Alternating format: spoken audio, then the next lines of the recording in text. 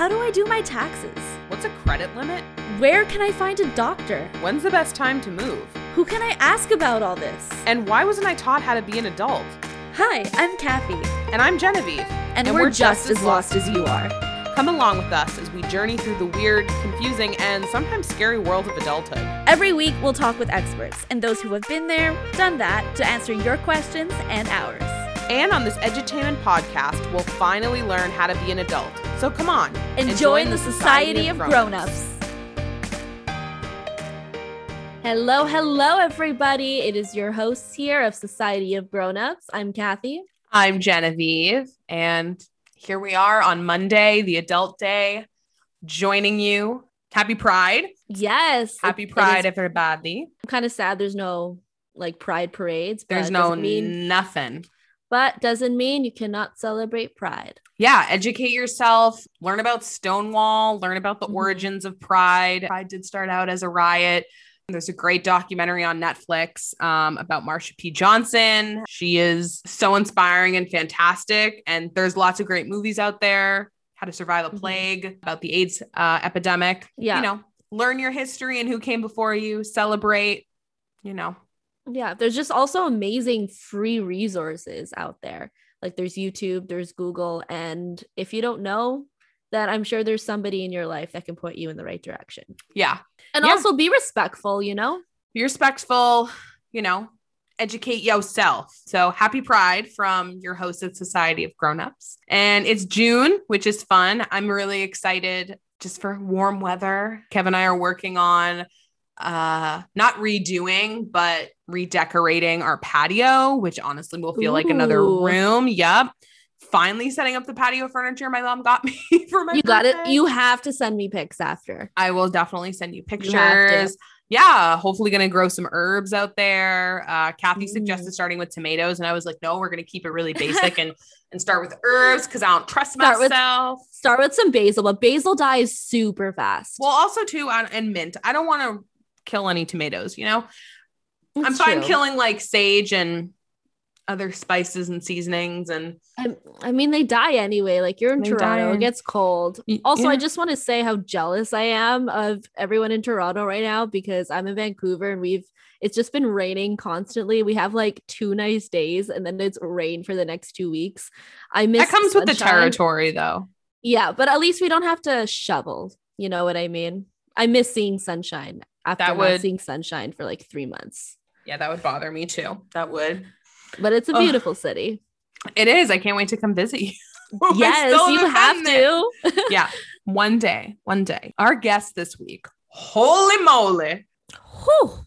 We are so excited. Genevieve and I are huge fans of her. So she is a YouTuber with over 360,000 subscribers and counting, writer and decor expert who helps millennials decorate their rental spaces. She's been on Rachel Ray and was voted Apartment Therapy's design changemaker and has given a TED Talk about how losing her dream job skyrocketed her career.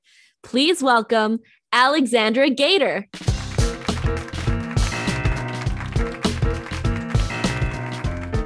Alexandra, and I am a home decor YouTuber. My channel is really focused on helping millennials decorate their rental apartments, but my channel also, reaches people who have just bought their first home and who have a maxed out mortgage, but still want to live in a beautiful space.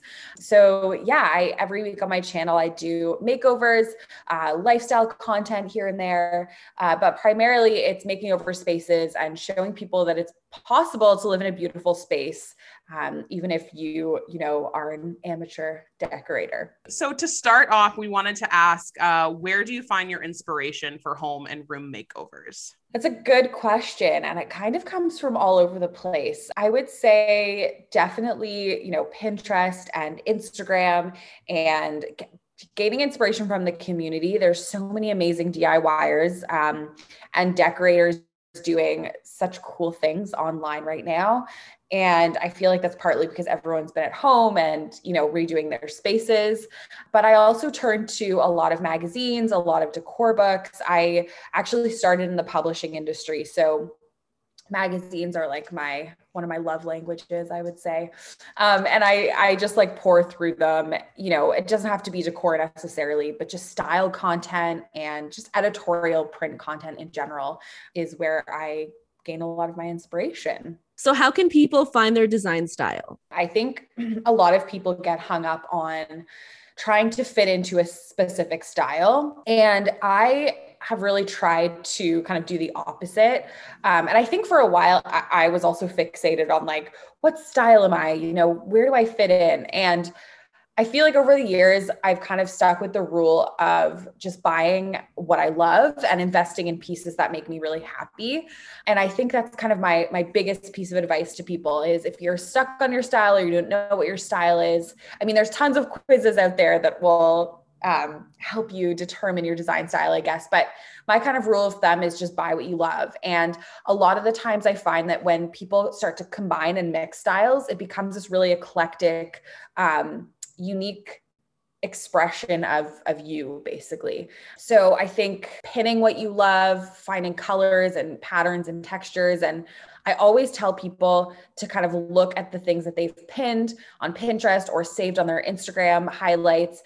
And there's always like a commonality. There's always like a common theme happening. So for me, there's lots of pinks and soft neutrals.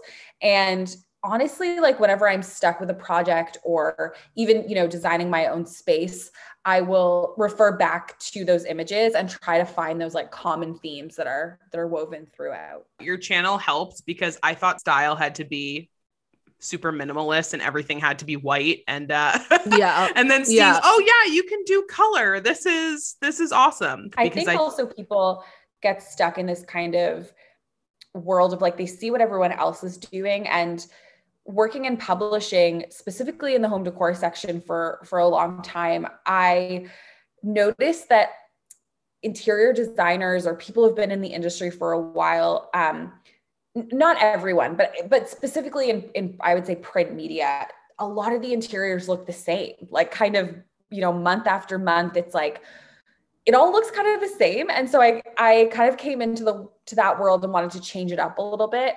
So I definitely don't think I stick with like the norms of decorating, but that's kind of what sets me apart, I think, and what I encourage everyone to do, because that's how you find your unique style. So what would you recommend to someone who is scared to experiment with color? I mean, I have the luxury of being able to experiment. This is my job. This is all I do. So I feel like it's definitely taken me a while, but you're right. Like I love experimenting with color, and I really hope to inspire people to use more color in their spaces. And I kind of feel like, okay, if I can show you that this looks good, then maybe you'll be inspired to go bold with color. But I would say my number one tip is to use paint and to start kind of small. So, you know, I wouldn't necessarily say paint your whole room like navy. I mean, that would probably be beautiful, but if you're scared of color, I wouldn't start to paint an entire room. Start with a small section, an accent wall. Maybe it's like a big circle, or, you know, like half of a wall. I find that when you start small, then you kind of get more confident and it's easier to experiment on a larger scale. But paint is such a great way to just become confident in using color. I would also say peel and stick wallpaper. Again, you can remove it. That was revolutionary for me. Best. But, you know, I would say like go with something bold and something that you like. And just, if you hate it, you can take it down. If you hate the paint color on your wall, you can paint over it. And I think a lot of people forget that about paint. They see it as this kind of like permanent thing, but I have painted many a wall and painted over it because I've hated it. So it's all about experimenting. What are a few pieces, and you can define pieces however you want, but what are a few pieces that every space needs? Definitely plants. I mean, that's kind of the obvious answer, but I always find if a room is feeling empty or there's a corner that I'm like, I just don't know what to do here, definitely plants always just make a room look beautiful. Any plant, it can be anything. There's no like right or wrong. Lighting is so important. And I feel like, again, this is something that people underestimate a lot. Like changing out your rental ceiling lights is just an instant way to add style and personality to your space. Even if you're graced with like beautiful lights in a rental or like somewhat nice lights in a rental, going for a really quirky, bold pendant light is just always going to make such a difference. And then my third thing I would say, bringing in pattern and color with texture. So blankets and throw cushions, that's a really easy way to make your space feel new and fresh every like few months or every season. And also a great way, kind of to answer your previous question, to experiment with color as well.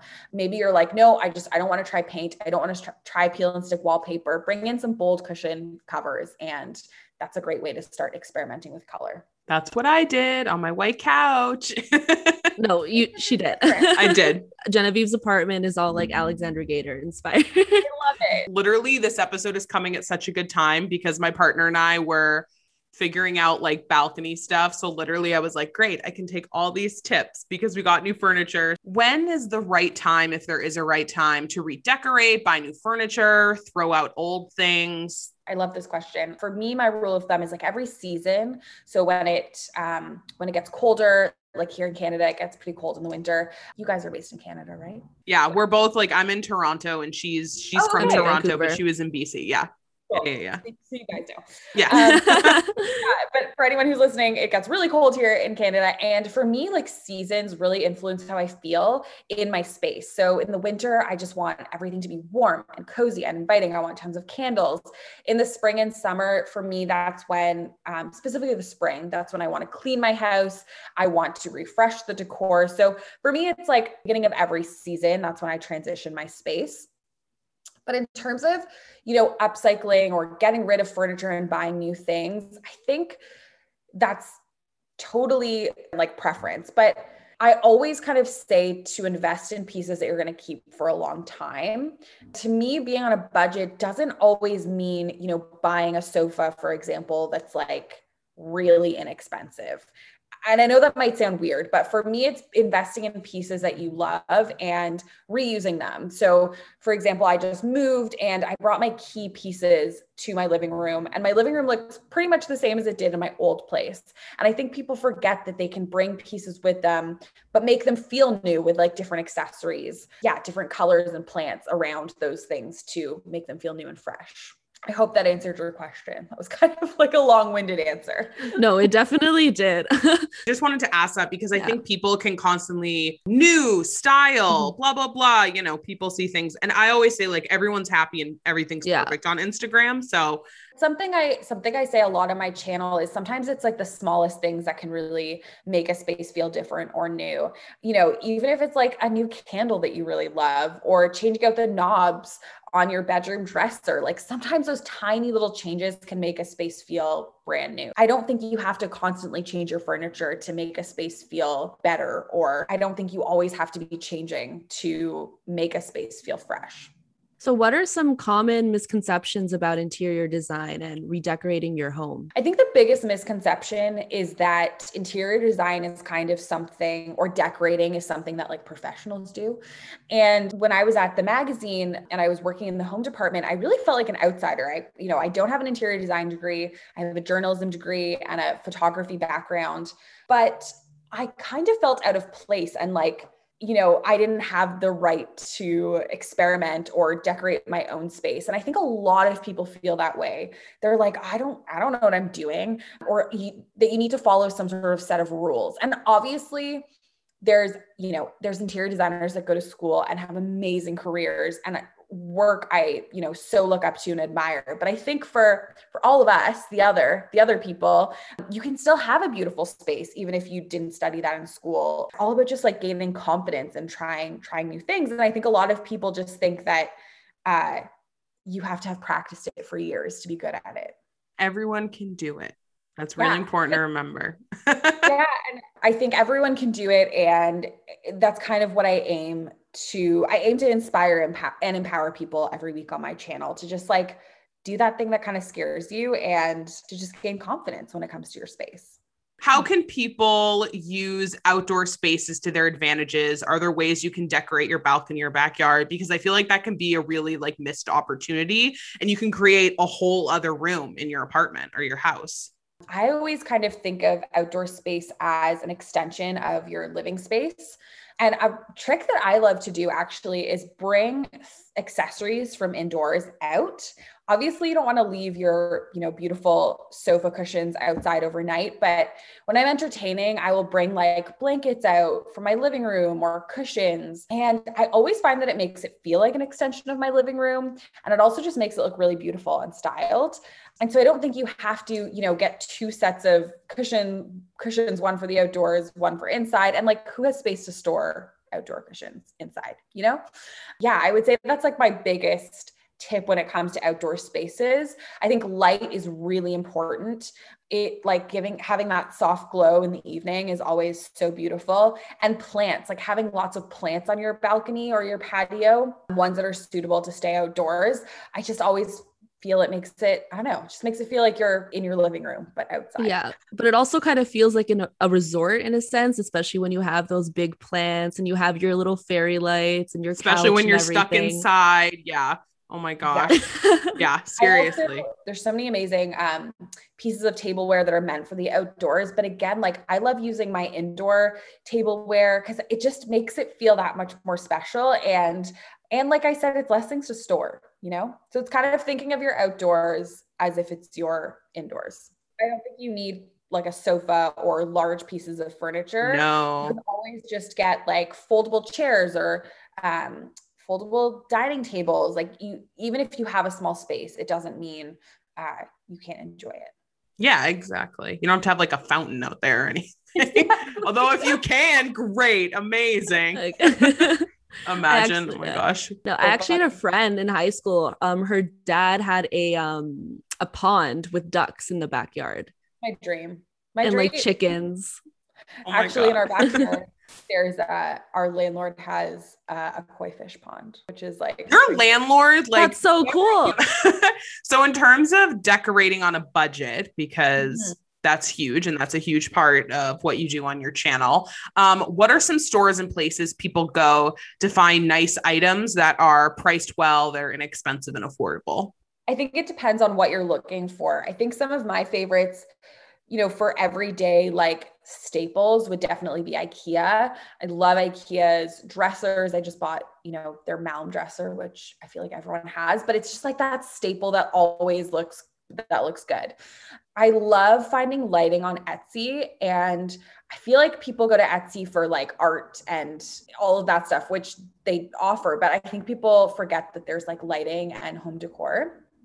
And the cool thing about Etsy is that you can usually have something custom made. You can message the seller directly. And I always find that like their lighting, I mean, depending on which shop you're looking at, but the lighting is pretty reasonably priced. I also love getting art from artists who sell their prints as downloadable art. So you don't have to, spend like $300 on, $300 to $3,000 on like gallery worthy art. And there's some incredible artists out there that just want to make their art accessible. So I'd say those are like my biggest three. I also, again, like really love quality. So if you're buying a sofa or if you're buying like any of those big ticket items, I always say like Article or Structube, or even like West Elm is, pretty high up there. But if there's a piece that you really love and are going to have forever, I would say go for it. My sofa's from IKEA, but I covered it in a BEMS cover. So it now looks custom. It's like custom velvet. And that cost me less than buying a regular priced sofa, a regular price like velvet sofa. So I think it also depends on what you're looking for and just finding ways and like loopholes to have your dream furniture pieces in your home. Yeah. And also Facebook Marketplace is amazing. Yes. 100%. I've found some great stuff on Facebook Marketplace and Kijiji. I was going to say Kijiji. I actually just like literally today had some shelves delivered. I worked with someone that I found on Kijiji who makes these beautiful custom industrial shelves with like piping and wood. And the shelf was under like $500 for a custom massive wall-to-wall shelf, like totally custom measurements, custom colors. People forget that there's like makers on those sites, like people who make things custom, who are contractors. And yeah, so I would say Kijiji and Facebook Marketplace too, for sure. Absolutely. And you can always, I'm not a DIY person. I can't. Yeah. My friend just did, shout out to Bia. She just moved apartments and like did all this DIY stuff. And I was watching her YouTube video yesterday, and I like turned to Kevin and I said, nope, I'd rather just buy it. I can't do any of that. I would just get so frustrated. I think sometimes like when you're looking for those, for example, like the shelf I just had built, industrial shelves cost over $1,000. Probably like $2,000. Like this is a massive wall-to-wall shelf. So I think it's finding people in your city through Kijiji or through Facebook Marketplace, or even just putting a call out on your Instagram or Facebook page and saying like, hey, does anyone make this thing? Because there are so many talented, incredible people who like don't want to upcharge you, who will sell to you directly and who love having that DIY project on the side. So the thing I was going to say is Home Depot, literally you can buy wood and put that in as a shelf. The end. And you can get wood like custom cut at the hardware store. And I also just think it's just like asking people for help, right? Like going to Home Depot and being like, I need this size. I need this wood. I need it in this size. Please help me. And like someone will help you. People know what they're doing. I've also heard of stores. I think Habitat for Humanity runs them, called Restore. Yes. And yeah, like we have some friends, they got some amazing velvet bar stools for like $30 for the both of them. They furnished their whole apartment for under $200. I can't wait till thrift stores open again. Oh my gosh. Same. And HomeSense. Yeah. Literally. HomeSense I'm is a trap. Alexandra, I'm so upset because I want to redo so much. And I'm like, I can't. The second HomeSense is open. I am running. I'm camping out the night before. My friend Danny and I, we actually last year when they opened, we went and we waited outside in a long line just to walk around HomeSense. It's like, I don't need anything, but I like the ambiance of HomeSense. Yeah, but you don't go in with a list of what you need from HomeSense. It's like Target. You go into HomeSense and HomeSense tells you what you need. It's like Dollarama. 100%. So funny. Well, that's another thing. Dollarama can have some really good decor. Like I want baskets. I just want woven baskets from the dollar store, and I know they're there and I can't buy them. And that's not what this podcast is about, but I can't wait until I can go buy them because the top of my closet looks horrible. Yeah. Yeah. And I think those stores are great. Like HomeSense and Target are great for things like baskets and laundry hampers and just those like little trinkets that anywhere else would cost a fortune. HomeSense and Dollarama. That's where it's at. I can't wait till they open. So are things like reupholstery, sanding and repainting furniture and staining wood, is it worth it? And if so, what are some ways that we can make it affordable? It definitely is worth it. I mean, it's not something I do, super regularly, but I love using chalk paint to repaint old furniture. So you were saying like going to the Restore, going to Goodwill or any of those places to buy furniture secondhand. Sometimes sanding them down and restaining makes such a difference. Stain, I would say, is really easy to use. Paint gets a little more complicated. Not doable, obviously. It's very accessible, but paint is one of those things you have to like investigate. What kind of primer am I using? Do I need to sand the piece down first? Different materials will call for different primers. So like vinyl, not wood that's not, I was going to say wood that's not real wood. A piece that's made from vinyl with like a shiny glossy top needs an oil-based primer. You need to let it dry for like a few hours, and then you can put your color of paint on top. So for me, staining is more accessible, but then using like a paint, like chalk paint that goes on basically anything, or spray paint is also really great. I would say my one tip is to make sure you have enough space and time.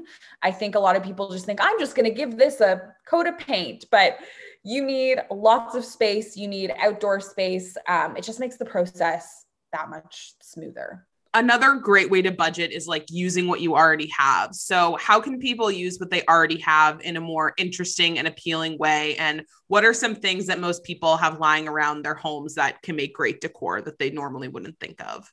So I have two answers to that question. The thing I love doing is looking for unique ways to display the things you already have. So for example, in your kitchen, taking your dried goods, taking them out of the boxes and putting them in glass jars. I say this tip all the time, but it's like the easiest way to marry function and decor. Suddenly you have this like beautiful display. You can put the jars on your countertop. You have color, you have texture.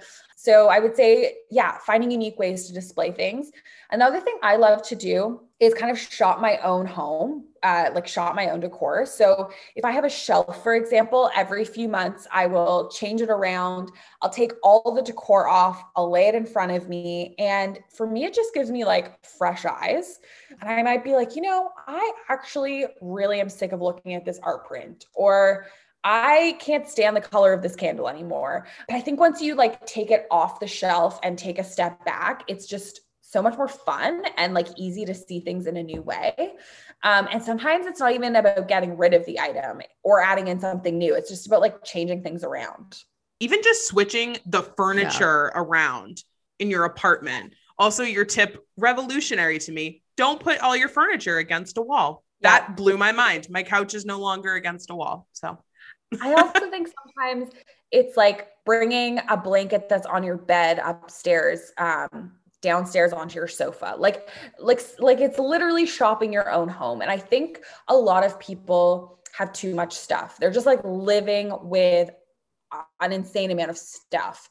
And I try to be really conscious about what I keep in my home. And I can like look around and honestly, like everything I have, I love. And so if I'm going to move it to another room, you're not spending any money, but it makes it feel different and new and exciting. Should you ask your landlord or check your lease about what you can and can't do in the space? I would say, a lot of people don't want to approach their landlord about making changes. I was definitely like that at the beginning, but I feel like people would be surprised at, if you come in with a plan and say, okay, I want to paint the kitchen cabinets. Here's the materials I'm going to use. Here's my inspiration. Here's the color I'm thinking. Here's the knobs that I'm going to put on the cabinets. When you come with a plan, instead of just phoning them up being like, hey, can I like paint a wall? Going in with a plan and saying like, here's how I'm going to update your space. Here's the materials I'm going to use. What do you think about this? I feel like a lot of people would be surprised at the amount of like positive feedback they get from that. Like who doesn't want a tenant that's going to improve the space? I think it's just important to show them how you're going to do it. Cause I think a lot of landlords, rightly so, are just worried that you're going to mess up their space. Mess it up. Yeah. I think it's just worth asking. I always err on the side of caution of asking them instead of just, looking at your lease. But things like putting holes in the walls, I think, to a certain extent, like you can patch those up. You don't need to ask your landlord, hey, can I hang this picture in my living room? Like, no. But it's making sure ahead of time how you're going to fill that hole, making sure the process, because there's nothing worse than like leaving an apartment with holes in the walls. You know what I mean? So like, it's just being courteous, but also meeting them halfway and having them meet you halfway too. Exactly. And that's why the sticky backsplash tile. So go do it. Everyone do it. Think, those products, they say they are removable and they don't leave any residue, and they don't lie. Like people have just developed these amazing products that make it easy for renters to make these changes. So if you're going to install a tile that comes off, like you don't need to let your landlord know about that because it's literally renter friendly. It's literally removable. But something more semi-permanent like paint or making big changes, like changing lights. Like I would always run that by your landlord. Let's say your landlord says, nope, sorry, can't paint or put up shelves or things like that. What are some other ways that people can still design and decorate their space in a unique way? Like I said, like finding unique ways to put things on display, like decanting your dried goods into jars. finding art pieces that are like really bright and colorful, adding in a ton of unique accessories like floor lamps. Like decorative floor lamps make such a huge difference in a space. So if you can't change your overhead lighting, your hardwired lighting, add in a beautiful floor lamp. Having fun with like the accessories too, just makes such a big difference. I think art and lighting are two things that really make a huge impact, even if you can't paint or, make those more like permanent changes. Going into a room and figuring out, what do I want the focal point to be? So if lighting is like out of the question, maybe it's a really unique floor lamp, or maybe you need a really big piece of art on your wall. Figuring out what the focal point is and then finding something unique and bold to make a statement. And it makes a huge difference. Like my boyfriend went to take out the garbage and he came out with this like beautiful giant painting with like a gold frame, and it just brought the space to life.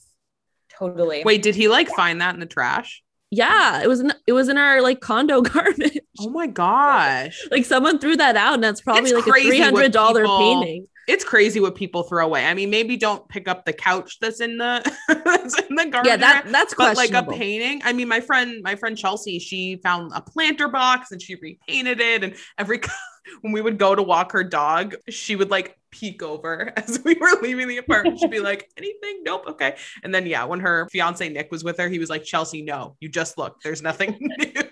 What are some ways that people can use storage to their advantage in a tiny space and make it look good and still be functional? I always say like baskets everywhere. I have so many baskets in my living room, but they all serve a purpose. So for example, I'm just like looking over my living room. I have a basket that hides my modem and my TV cords. I have a basket that holds my cat toys, not my cat toys, Lottie's cat toys. And they're all decorative baskets. So they're out in the open. They look really beautiful, but they're also functional storage. I also think people forget about those spaces where they can hide things. So in my last apartment, it was pretty small. And I remember people would come into my space and they'd be like, where's all your stuff? And I'm like, oh, it's behind doors. It's under my bed. So it's just finding unique ways to like hide things and store things. So for example, my vacuum, I didn't have a place to put my vacuum or my steam mop. They literally lived behind my bedroom door. I always kept my bedroom door open. No one saw them. And that was just a really unique way of using storage.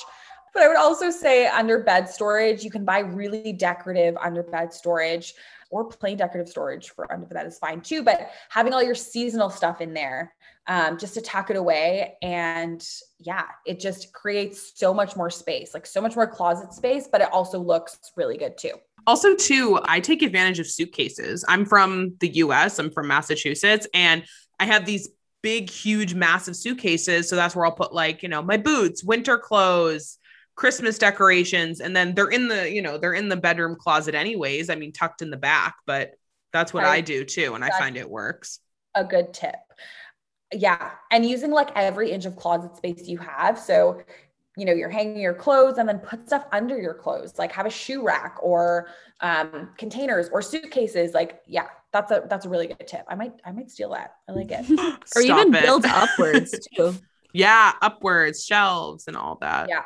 The amount of spaces I go into where everyone just has like too many things and they're like, I don't know where to store it. I'm like, you don't need 5 winter jackets. It's something I've been doing. I mean, I've kind of always been like this, but something I'm really conscious about is like only having the things that I use and I love. It just makes such difference. When everything has a place, you just feel better. Like you just can breathe, And I think we're all living in these smaller spaces, but we're just overpacking them. We're overcrowding them with stuff. So living with roommates is a great way to save money on rent, but it could get difficult when everyone kind of clashes with their interior design choices. What are some ways someone living with roommates can kind of compromise? I'm doing a whole video on this later on in the next couple months, but my partner Noah and I are going to do a video about living together and trying to find a happy medium between both of our design styles. And I've had to learn this skill over the last couple months, sharing a space with someone who also has an opinion about what they like. Something we've done is, use Pinterest, for example, or like having a mood board, and both adding things to the mood board that we like. So for example, Noah's mood board is filled with dark colors, more industrial feeling pieces, whereas mine's very bright and airy. So it's trying to find a mix between both styles. So for example, in our living room, I insisted that we keep the purple sofa. And he was like, sure, like whatever, keep the purple sofa. If that means that much to you, I may have shed a tear. It's the way to get things over around here. You shed a tear. I just need the purple sofa. He's like, okay. But the lighting, he was like, absolutely no to the bird light. This bird light that I have, which I love. Yeah, I know. He said, no, break up with him. I know. I'm just kidding. Don't. I could never. My gosh. He's No. secret. Oh, no, he seems lovely. But I was like, okay, well, is there somewhere else in the house that I can put it? So we've landed on upstairs. We have this hallway, and I think we're going to put it in the hallway. So in the living room, we're doing a really industrial, like modern light. And it's going to look really cool because it's going to be a mix of both our styles, industrial, but then you have the purple sofa. So I honestly think it's just standing up for the things that you really want and feel are important for you to have in your space. Like I could have negotiated and got rid of the purple sofa, but kept the bird light. But I was like, no, the purple sofa, it's the purple sofa for me. So I think it's like figuring out what you absolutely can't part with, or a piece that you really feel represents your style, and then just negotiating that. But in a situation with roommates, I think it's coming together and being like, okay, I will compromise on the industrial light. I will compromise on the purple sofa. I will compromise on the boho floor lamp or whatever. And just like bringing all of your design inspo to the table, I think is really helpful. So another really good way that, and especially being a millennial, a lot of them live at home with their parents. So what are some ways that people living at home can make the space their own? It's always good to have a space that is primarily yours. So again, I'm just using the example of Noah and I. He has an office in our home. I have a studio where there's a bird light, so I really can't complain. But but his office is a true expression of himself. And you walk in there and you're like, okay, Noah definitely lives in this room. And I think it's really important that we carve out those spaces for ourselves and have a space, whether it be a corner, like maybe it's not a room, maybe it's a corner in your home where you're like, I'm going to have all the pom-poms, I'm going to have all the pink here, and just making that corner feel like so you is a really great way to carve out a space of your own. And I think that goes for, having roommates as well. It's like, maybe you each kind of say, okay, this is my spot, and then you just express yourself in that space. Yeah. Communication really does solve most of all the problems in the world. Yeah. It's just like compromise, like with the bird light. Noah literally brought up a really good point. He was like, you have an office with the same bird light. Cause I DIY'd a larger version of it. I'm like, good point. I don't need two bird lights. Also, for reference, this isn't like a light in the shape of a bird. Okay. In my head, I was imagining like a parrot light. That's so funny. Just like a neon parrot light. So funny. You mentioned in your TED Talk the emptiness you felt after being let go from your job. Mm-hmm. With the pandemic resulting in the highest employment rates ever, what advice would you give to someone in a similar position you were in? Just do the thing that you love to do the most. And as I say that, I'm like, I hate that I'm saying that because everyone says that and it sounds so cheesy. But honestly, I think what I've observed is a lot of people who say they want to do something, their biggest obstacle is that they just like don't do it. They're waiting for the perfect time. They're waiting for that spare hour they have in their day to make it happen. I honestly think that people can achieve anything if they just start. And, after I lost my job, I didn't have a ton of money. I didn't have a solid income. I was living at my parents' house, which I realized, I had the privilege of, and I know that not everyone has the privilege of doing that, but for the most part, like I was relying on freelancing jobs and my severance money. I just think that there's no perfect time to start something, is what I'm trying to say. I think you just have to wake up and do it. I didn't really see that there was any other choice. Like I had started this video series. There was a lot of momentum there. And I was kind of like, I don't have any other, this is what I love to do. Like, I don't really have any other choice. And I think a lot of people are just kind of waiting for that moment to land at their doorstep. But a lot of the time it's like, you have to make that happen for yourself. I made the video series happen for myself at Chatelaine, and I made this business happen for myself. But I would say that it wasn't like calculated. Like I wasn't sitting down and being like, okay, here's my master plan. I didn't even have goals. Like I didn't even set, I want to reach 500,000 subscribers by this date. Like I just did it. Yeah. And I know that might not work for everyone, but I think it definitely worked for me. But also starting is often like the hardest part. But once you start and you kind of have an idea, does it get easier kind of once you start? 100%. And I think, for a while, when I was younger, I had a blog and I was like, okay, I have to design the blog perfectly before I actually start writing it. But I find, my YouTube career, actually like doing it has given me the experience and the resources to make it bigger and better. If I go back to my first videos on my channel, I'm so embarrassed. It was only 2 years ago, but I'm so embarrassed. And I've come such a long way, but I wouldn't have reached where I am now if I hadn't have just started that day. And that's, I think, what I mean by it's never going to be perfect. You're never going to launch something and feel 100% confident or proud in what you're starting. But that comes with experience and making mistakes and just learning stuff along the way.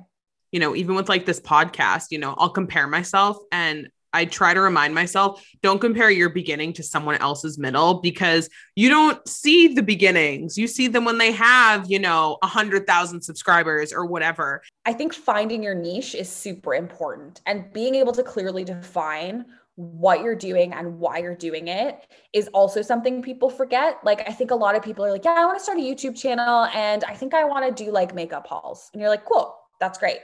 But I think what helped my career grow so quickly was figuring out, I don't just want to do decorating. I want to help millennials who are renting. I want to bridge the gap between decorating and this kind of, off limits world of interior design. And I think when you set yourself apart like that, people know exactly what they're getting from you, instead of just going to your channel and being like, okay, cool, she puts on makeup, which is totally valid. But I think the most successful YouTubers and content creators, they're not just doing makeup hauls, they're doing makeup hauls with this niche in mind, if that makes sense. So I would say also and that might not come to you right away. You might have to experiment with content until you find your niche, but it's all about starting and figuring out where you fit in this massive landscape of creators.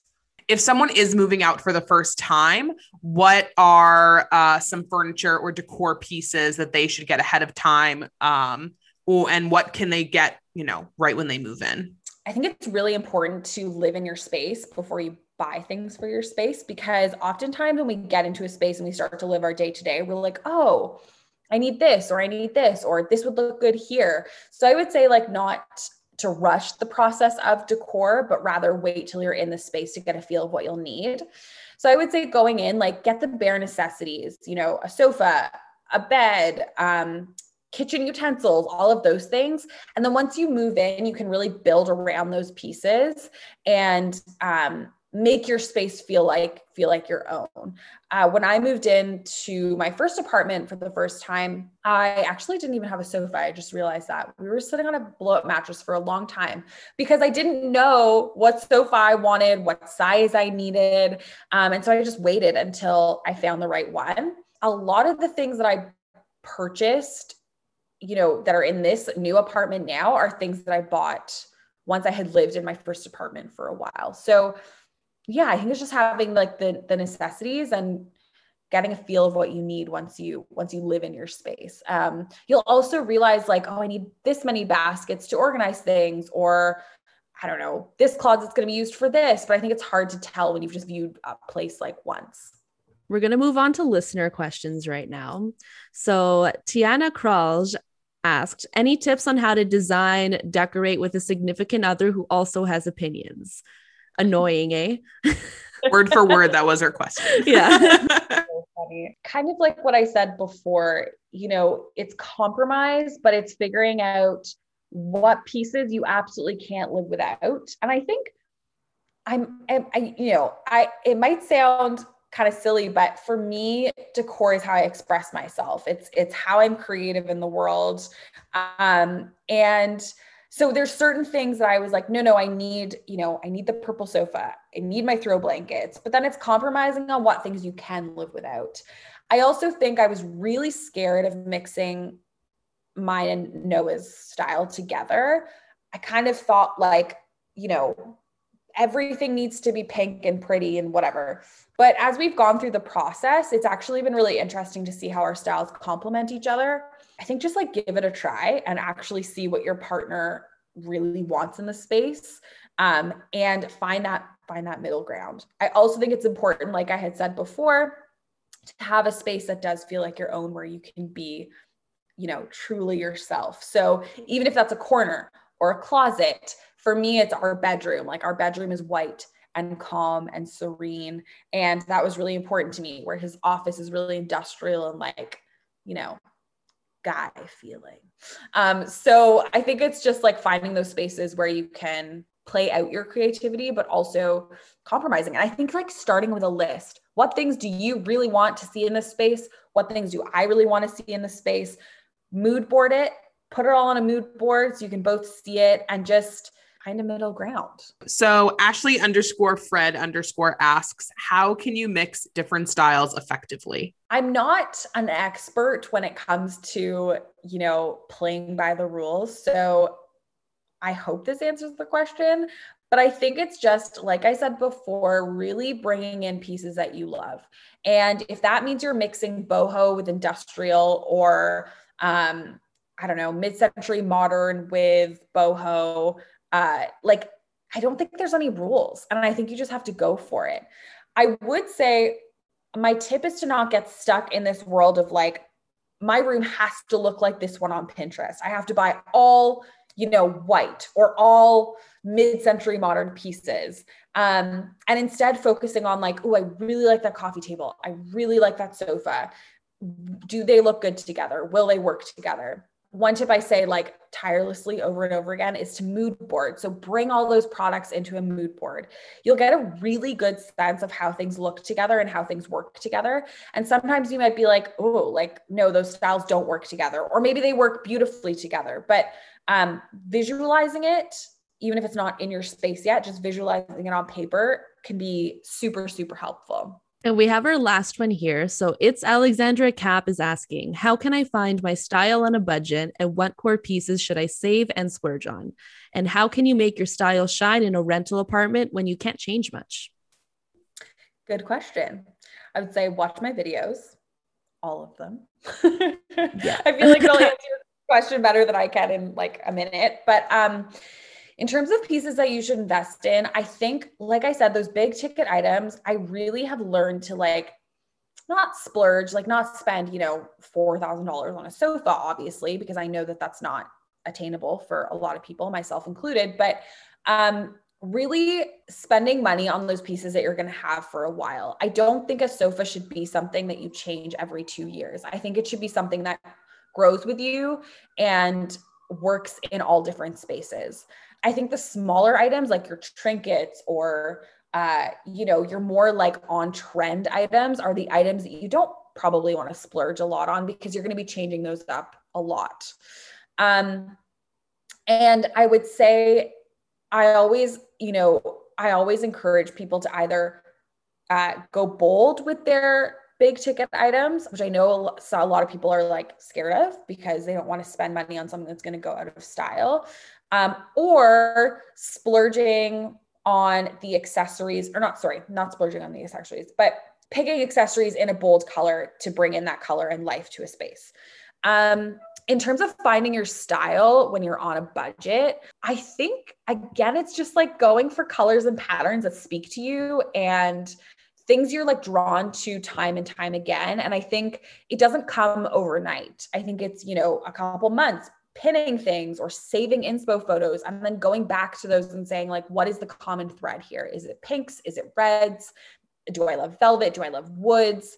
And a lot of people don't realize that they're like subconsciously pinning or saving the same styles over and over again. So it's just like taking a step back and taking a look at all of those images, and your style is sometimes like right in front of you, you know?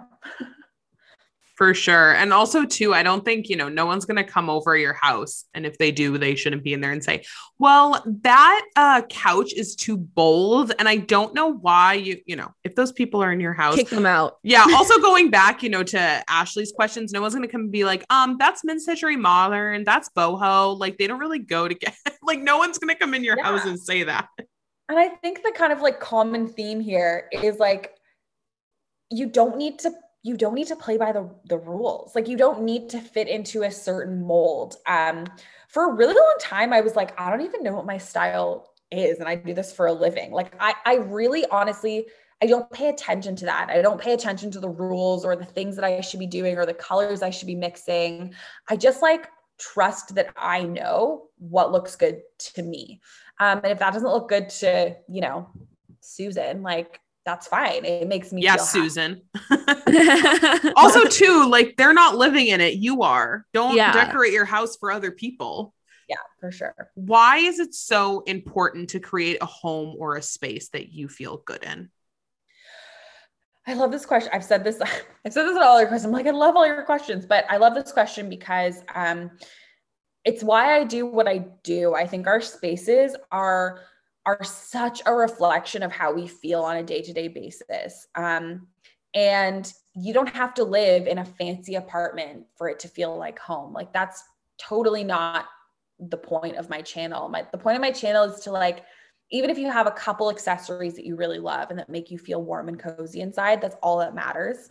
I think more than ever, people are realizing that their spaces are a reflection of how they feel. And our spaces are all of a sudden, you know, so many different things to us. It's where we sleep, it's where we work, it's where we play, it's where we live, all of those things. And so having a space that just feels like good, I think more and more people are realizing is so important and is a direct reflection of your mental health. I have said this in many places, but I've suffered with anxiety pretty much my whole life. And I have like a generalized anxiety disorder. I suffer from panic attacks. And for me, my bed and my bedroom growing up was always like a really safe space for me. And I've kind of just carried that in all the spaces I've lived. I want my space to feel safe and warm. And like I said, that doesn't mean you have to have the best, you know, designer furniture. It can simply mean coming home to like a really fun colored wall, like or beautiful art piece that makes you feel happy every day. But it's those little things that I find really turn a space into a home that feels good. When you love your space, it's hard to be in a bad mood. For sure. And maybe for some people that means like having an organized space or a clean home. But I think, just having a space that makes you feel happy is the bottom line. You'll want to be there too. Also, I think it's so important, you know, before the, you know, panini happened, we were so busy. And I know for me, like home is very important. You know, it's so busy and crazy, especially if you're in a city and you're on the subway and around a million people. And then you come home, you just want to kind of go, okay, that kind of deep breath and feel comfortable. And I like that you tied mental health into it because it really does affect your well-being and all that. So also thank you for sharing your, you know, your mental health struggles with us. Thank you. No problem. I think it's something I don't really talk about a lot, but I want to talk about more because it is really why I do what I do. And I think the best thing about my job is going into a space that feels chaotic and cluttered and giving it a makeover and like seeing how it actually makes people feel. And like, I find on camera when we do reveals, it doesn't always reflect that because people are nervous of the camera and they don't know how to react. But talking to them afterwards, like the amount of people that email me and say like, I've never loved my house more. I've never felt happier. I've never felt safer. It's like, that's why I do what I do. That sounds so rewarding. It really is. It really is. So moving on to our last question, a question that we ask all of our guests. Alexandra, what is the most adult thing you've done this week? Let me think about that. The most adult thing. Okay, it's only Tuesday. I was gonna say probably make dinner. Terrible answer. No, it's so true. Like the worst thing about growing up is having we have food at home talk. We have food at home talk. Yep. Yeah. The other day, Noah and I, on Sunday, actually, we went grocery shopping. We went to the market that we go to every week. And we came home with like a bunch of fresh fruits and vegetables, and our fridge was stocked. And then I made dinner and I was like, wow, we're adults. Like I really felt like a grown up. Cut to the next night where we made ravioli at 9:30 p.m. and then went to bed at 1. But we'll glaze over that. No, we love that. We love that. We love ravioli night. We love ravioli night. Balance is important as an adult. That's great though. We've had an array of answers. You know, we've had, I changed my tires. I had the insurance agent, risk advisor we had on. He said, I had a really difficult conversation with someone. We're like, that's adult too. Yeah. Totally adult. I was going to say like paying rent, like also adult, The first is today. Rent is due today. Yeah. Rent is due today. Actually, thank you for the reminder. There you go. You're welcome. Also too, I love how you're completely redesigning your apartment. You're like, well, I cooked dinner. Meanwhile, you're putting up shelves and this and that. That's also very adult. Thanks. Yeah. Isn't it funny how sometimes you're just like in your home and you're like, I'm a grown up. Like I always say there's like few things that I always buy at the grocery store, like Kraft peanut butter. Never was allowed to have that as a kid, ever. Like never. It's like icing sugar. I buy that religiously because I'm like, I can, because I'm a grown up. Yeah. I buy the non-whole grain goldfish because I couldn't have that growing up, and it's great. I only buy it when it's on sale, but I love it every time. Yeah. I now eat like pints of Ben and Jerry without judgment. Alexandra, thank you so much for coming on. Oh my goodness. We enjoyed this so much. You were so helpful and inspiring. So thank you for coming on. If people want to find you, if people want more of your tips, tricks, and learn more about you, where can they do that?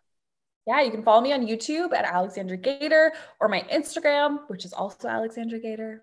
I hope that you will all follow along. Thank you guys so much. That was so fun. Thank you everyone for listening to this week's episode of Society of Grownups. I'm Genevieve. And I'm Kathy, and we'll catch you guys next week. Bye.